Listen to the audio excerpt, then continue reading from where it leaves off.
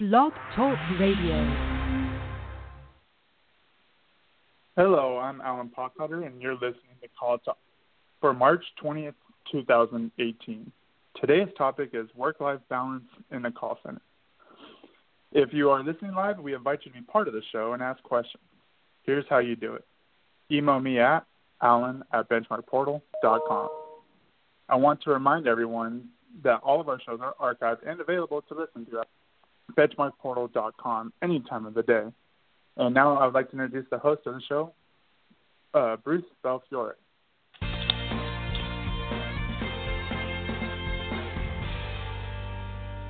Thank you, Alan, and welcome back to Call Talk, everyone. Well, work-life balance is an issue everywhere. International studies indicate that finding the right approaches is a challenge in most developed countries, including the United States and Canada. And getting it wrong has an impact on morale, health, and productivity. Getting it right can really help distinguish yourself among employers and even get you mentioned in Fortune's 100 best companies to work for. Keep in mind that, for instance, millennials will consider work-life balance more important than pay in their decisions to go to different companies and to stay with companies. So this is a big, really important issue that's too little discussed among call center managers. So we're here to remedy that. We brought in Sean Vierling to talk about this. Welcome to the show, Sean. Thanks, Bruce. Great to be a part of it. Okay, great. Well, during his career, Sean has worked with many Fortune 500 companies that want to optimize call center operations. Sean's been involved with benchmarking centers, with contact center training, and with workforce management solutions that enable call centers to be more efficient and effective. And previous to his position currently as president of LoxySoft, Sean worked with Teleopti, and before that, he served as president of BenchmarkPortal, where he was my friend and colleague and helped launch numerous initiatives, including this very program, CallTalk, in 2009. Sean, can you believe it? Yeah. Where have the years gone? I can. It's great to be back on the show, though. Where have the years gone for sure?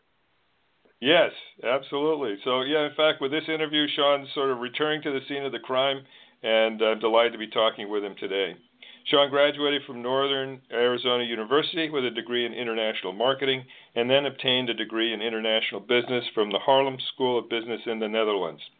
He was a member of the U.S. National Whitewater Rafting Team and took part in the World Championships in Prague, Czechoslovakia, which was the first time that the U.S. placed high in that event. That must have been fun, huh, Sean? It was a great time. It was rafting over in Czechoslovakia is like baseball.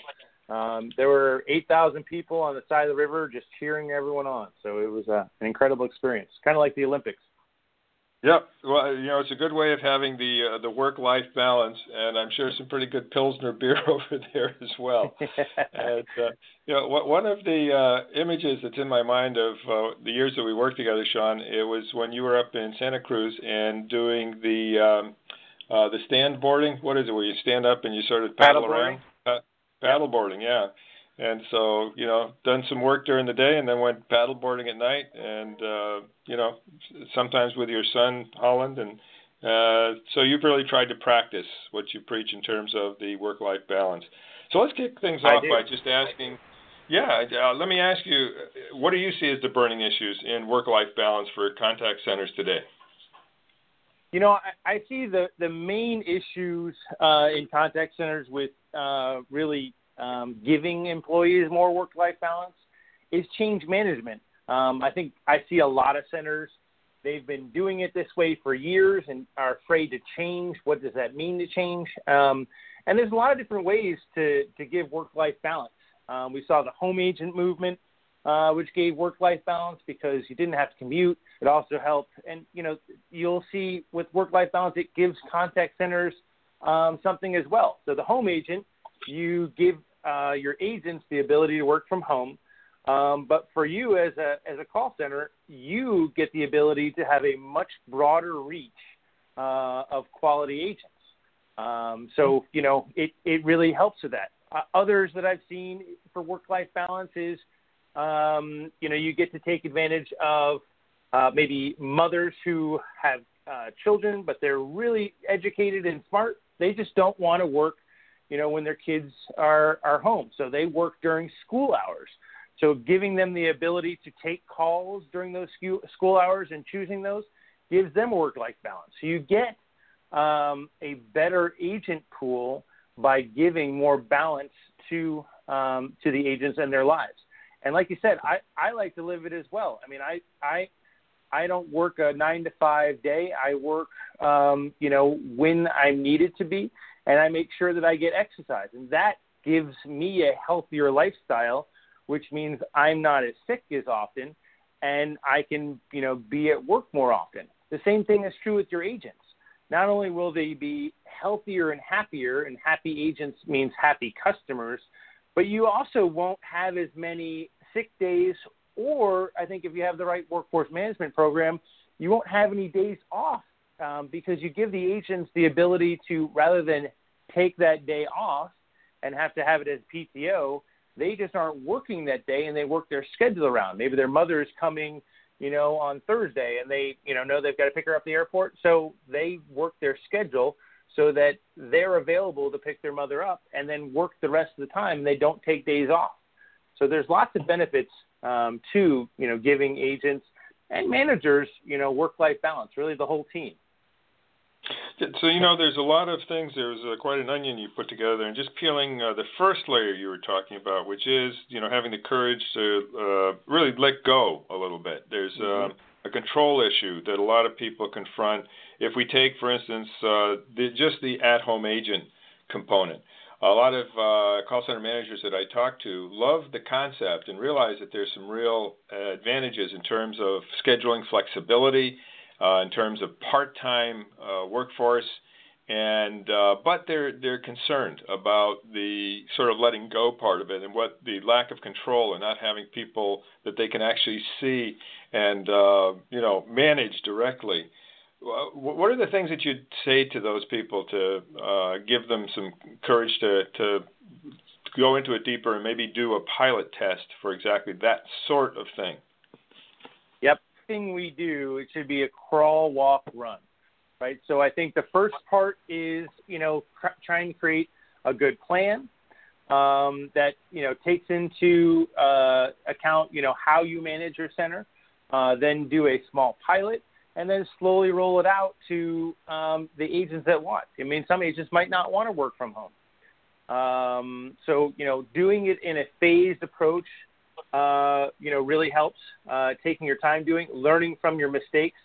And, with home agents, the thing that I always tell call center managers is just because you see your agent doesn't mean you know what they're doing. You still, need to monitor what they're doing and, what they're working on. So, for me in workforce management, we have real-time adherence. Are they adhering to their schedule? Are they working on the task that we want them to? Are they taking breaks when they should? Are they coming in when they should? So setting up and using the technologies that we have really enables you to give them those freedoms, yet also monitor that they're not abusing them. And if they do abuse them, it's going to happen. We're all human. We're going to, make mistakes.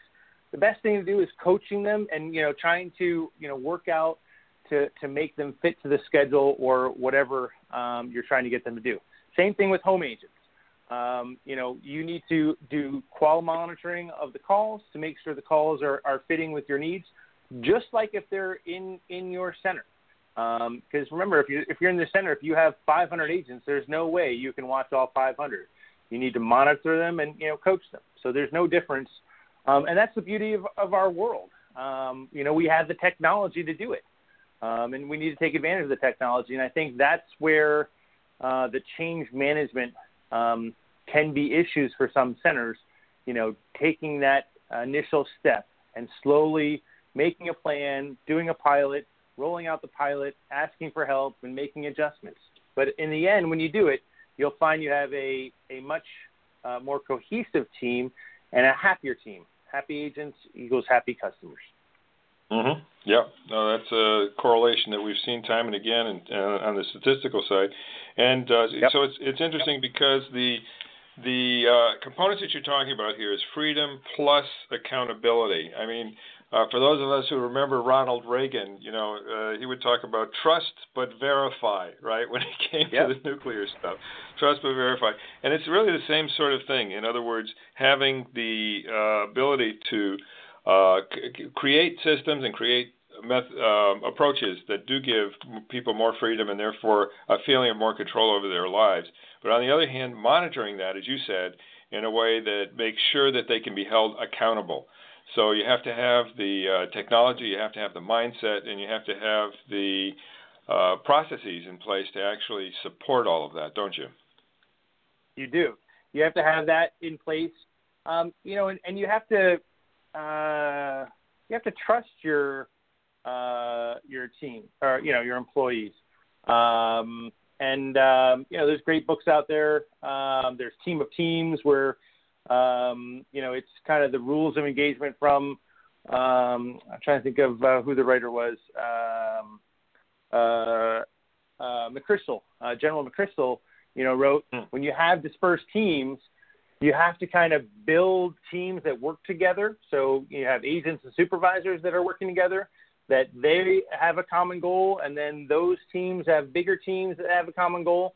There's lots of great ways to handle that. And like you said, it's kind of setting a goal with everyone and being able to let go of perfectionism. I think sometimes we feel we have to have them in this box because that's how we'll get the perfect response and everything will be perfect. I think you need to let go and let people adapt and really, we're human. We're not robots. We're good at learning and we want to impress. So that's what I've seen. Yeah, no, I see that. And, setting up the goals, just going back to the crawl, walk, run thing, when you're doing that, it doesn't mean that when you're crawling, you don't really have a vision for when you're running. You should have that vision already in mind. But then what you do is you work back from there. Okay, this is what I want to do. I want to be able to have more work-life balance, have more freedom for my people, be able to let go so that can actually happen. But then to get there, you work back from there and you come up with the crawl stage, the walk stage, and the run stage. It also allows you to do adjustments if necessary along the way and make sure that you're communicating properly to the people who you're trying to motivate and liberate in these ways, because sometimes, particularly when you change management, that the communication is just so important, isn't it? Because people, sometimes you've got it all clear in your head, but they don't get it. And the reason they don't get it is because they haven't been used to it. It's not the way you've been operating until now. And you have to really be very clear about what the future is going to look like if they, can show the accountability that you're looking for. Yep. And I would say the key thing from a manager or a project manager's perspective in the communication is listening. The best changes happen when we listen to how things are going and listen to, what everyone is looking for to make it work. So I think listening to the people who are part of the pilot is a huge part of making it a success. And then adapting as you get through toward the end goal. Great. Well, let's talk for a second about the potential costs of not doing this. You have some interesting stats here with regard to, particularly younger people, what they're thinking in terms of walking in every day, and are they really thinking about staying around or not? What are some of the things that you want to share with us on that? Yeah, so, for millennials, there's been a number of studies that are out there that we can supply you with. I think Ernst & Young did one. But, really, if you rank kind of the most important aspects of a job to them, pay is not always the top one. Having a work-life balance is usually more important to them because they want to get the most out of life and they feel that they should be able to. So you can you don't have to pay top talent more. You also can get and keep more of your top talent. Turnover is usually the biggest cost at a call center. And, we've seen turnover decrease anywhere from 5%, depending on the center we've worked with, in terms of, allowing people to get the schedule they want. It depends on the center. Some of them that we work with are in college towns, and they have great agents that, work at the school, and they need that work-life balance just to attend school. So it changes. The other thing is a lot of times you have senior agents who get to pick their schedule and get, through shift bidding, they get the best schedules, and then, the new hire agents don't get the schedule they want, and it's really tough. But if you have a good system, you can really let everyone get the schedule they want and keep them happy. So I think the key ones are turnover and pay, that you don't have to, first of all, you have less turnover, and you don't have to pay them as much because they're happier to do what they're doing. Right. And in this, let me ask you a little bit of a challenge to everybody listening here. Do you know what your cost of turnover is? And if you do, great. Use that when you're thinking about these initiatives and how you might be able to get a great ROI from trying these things out.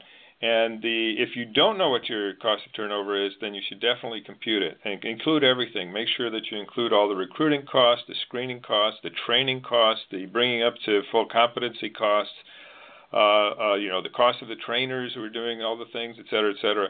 Because as Sean said, you'll be surprised. If you haven't done this exercise, you'll probably be surprised at just how expensive turnover is. And we're not talking about getting turnover down to zero. But if you can cut your turnover in half or get it down to industry average if you have high turnover, then you can oftentimes, justify some things in terms of the ROI that can really change your center or turn your center around and do a lot better with it. Sure, and there's hidden costs, too, that you also need to consider. I mean, if you're at a company that has high turnover, there's kind of employees are really wondering, hey, what's going on with the company? Why is it so bad? Why is everyone leaving? Bruce, help me out with the word. What's not bonding, retention. But team? Retention. Team retention. Yep.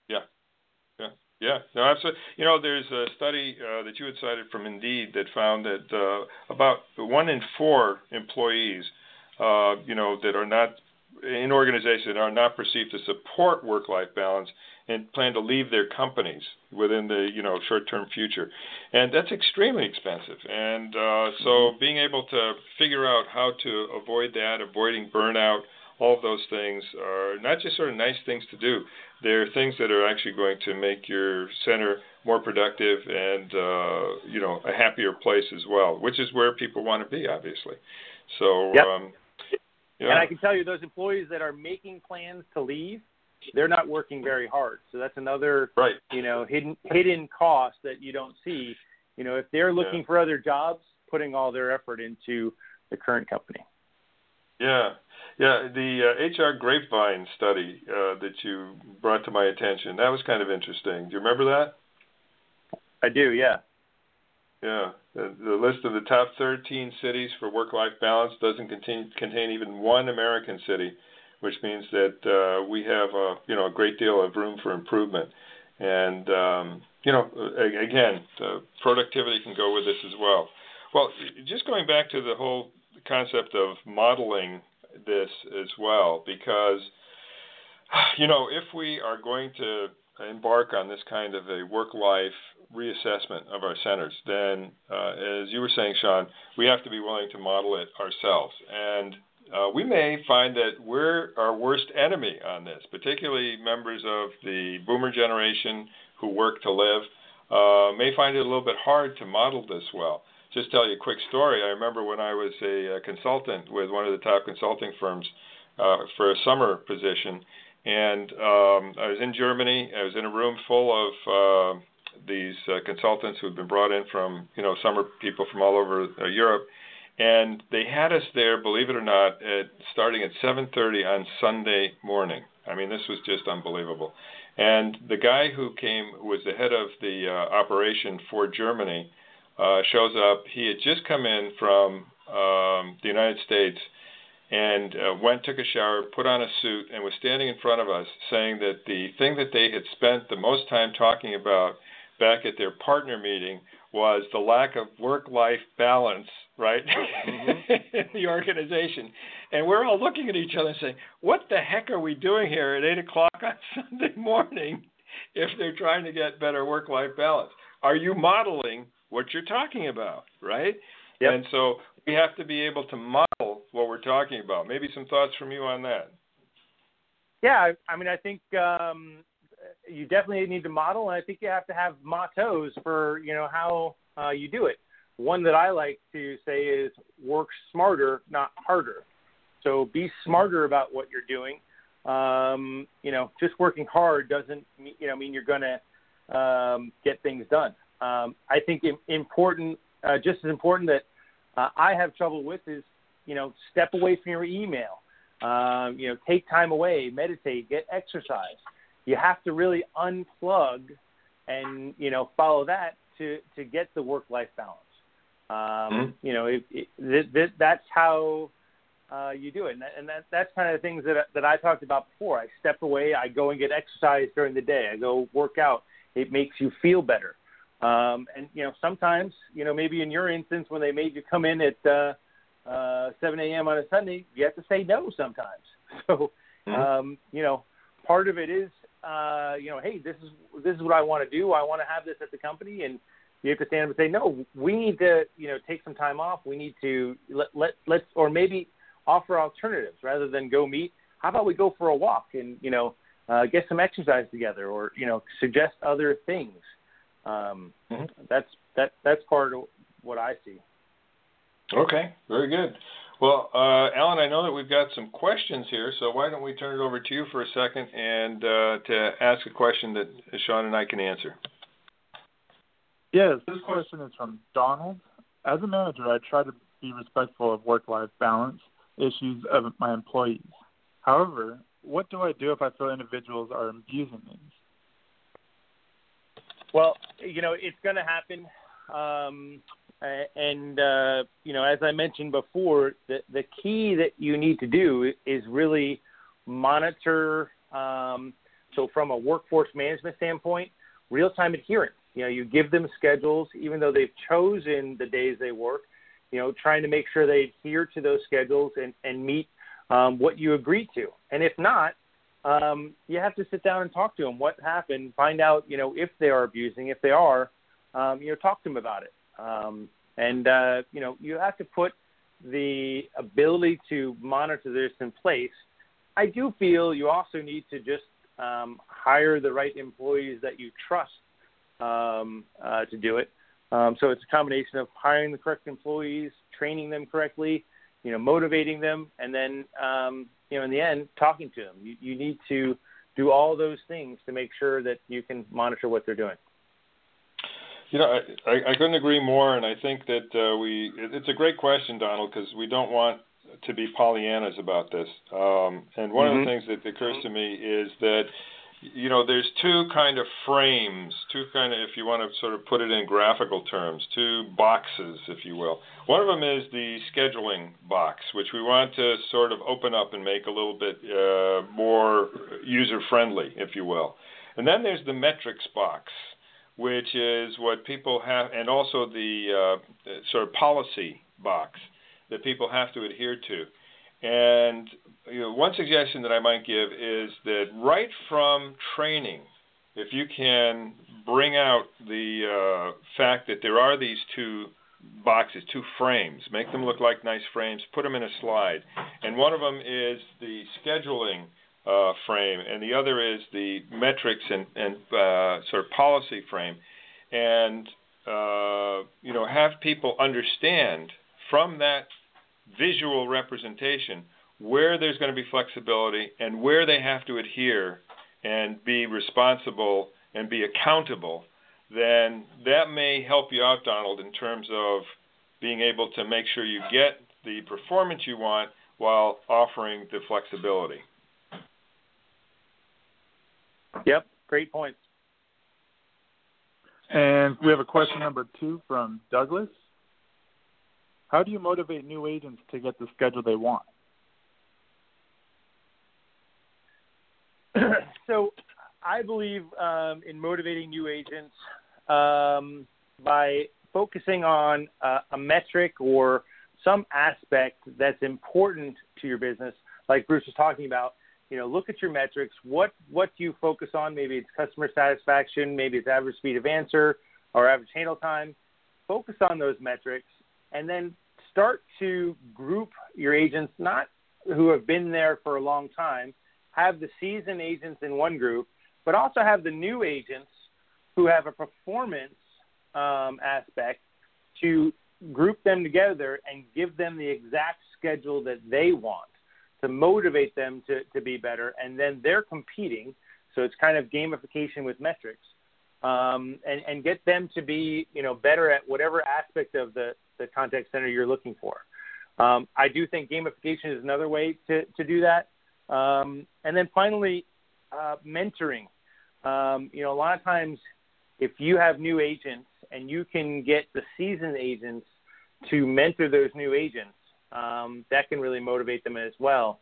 And, that's a very easy thing to do. Bruce, what are your thoughts? I think gamification can really fit in here with, what Douglas is asking about. And in terms of motivating people in general, that can be a great way to do it because it's fun.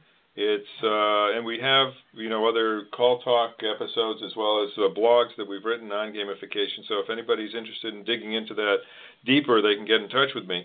But it's a great way of engaging the agent so that they are not just thinking about the nitpicking parts of schedule adherence and things like that. They see their participation and their accountability as part of being part of the game. And that part they understand. The millennials understand. The Generation Z that's coming along, definitely they understand that as well. So I think those are great points, Sean. Okay, I think we have time for one more question. And so back over to Alan. Yes, we have one more from Debbie. What are the benefits of giving employees work-life balance? So, we mentioned the benefits before. I think I'd like to focus on maybe some of the non-tangible benefits, and that is health. By allowing them to choose their schedule, they're not as stressed. They, have a healthier life, maybe even giving them time to get exercise. Depends on, where we're going there. Happiness, they don't feel as the need to, try and adjust their schedule and how hard life can be when we're trying to get things done. The better you can align your schedule life, the happier and healthier you'll be. And then, motivating them and retention that we mentioned before. So usually when you're giving agents the schedule they want, they're going to stay with you. They're going to attract better talent because they'll spread the word about how great it is to work at the company. So I think there's less recruiting costs, better talent. There's a lot of numbers. Bruce, what are your thoughts? Yeah, no, absolutely. With regard to, schedules, for example, having systems that allow for swapping and in a responsible way so that you don't even have to get in the middle of that. As long as the rules are clear to everybody. Colleagues are oftentimes, one of the things that people who are members of a family do for each other is they have each other's backs and they support each other. And that's something that you oftentimes see in the best call centers, is that there's this family atmosphere where it's not just individual by individual, it's the group ethic. And so somebody who gets to know their colleague and who knows that they have a daughter who's playing in a soccer tournament or something like that, and could they swap out a shift, they'll do that, and they'll be happy to do that. And then the person will come back and talk about what happened and, send some Snapchat pictures and things like that. If we can facilitate that sort of thing, as managers, if we can facilitate all that, then I think that's all to the good. So, yep. And to add to that, I think they can also be great at, bringing on new team members because they want someone that's going to fit well in the team, because they take ownership of that, and you know that's where you get a lot better hiring in the team. Right. No, it's really a virtuous circle that you get going at that point. Well, listen, this has been great, Sean. I can't thank you enough for being on our program, being on your program. Really good to have you. And Alan, thank you for everything. And any final words before Alan wraps things up for us, Sean?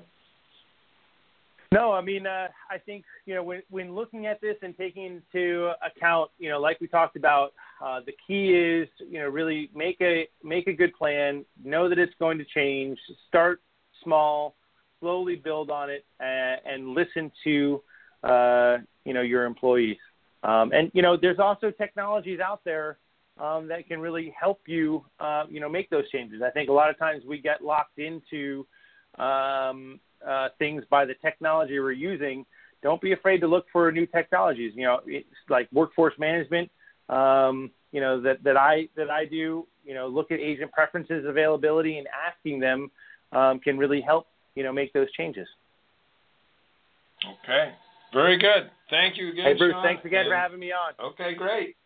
You take care and keep on exercising and paddleboarding and all those other things that you do. I'm going to do the same thing, what I do at the Y for the most part, and we'll hand things over to Alan.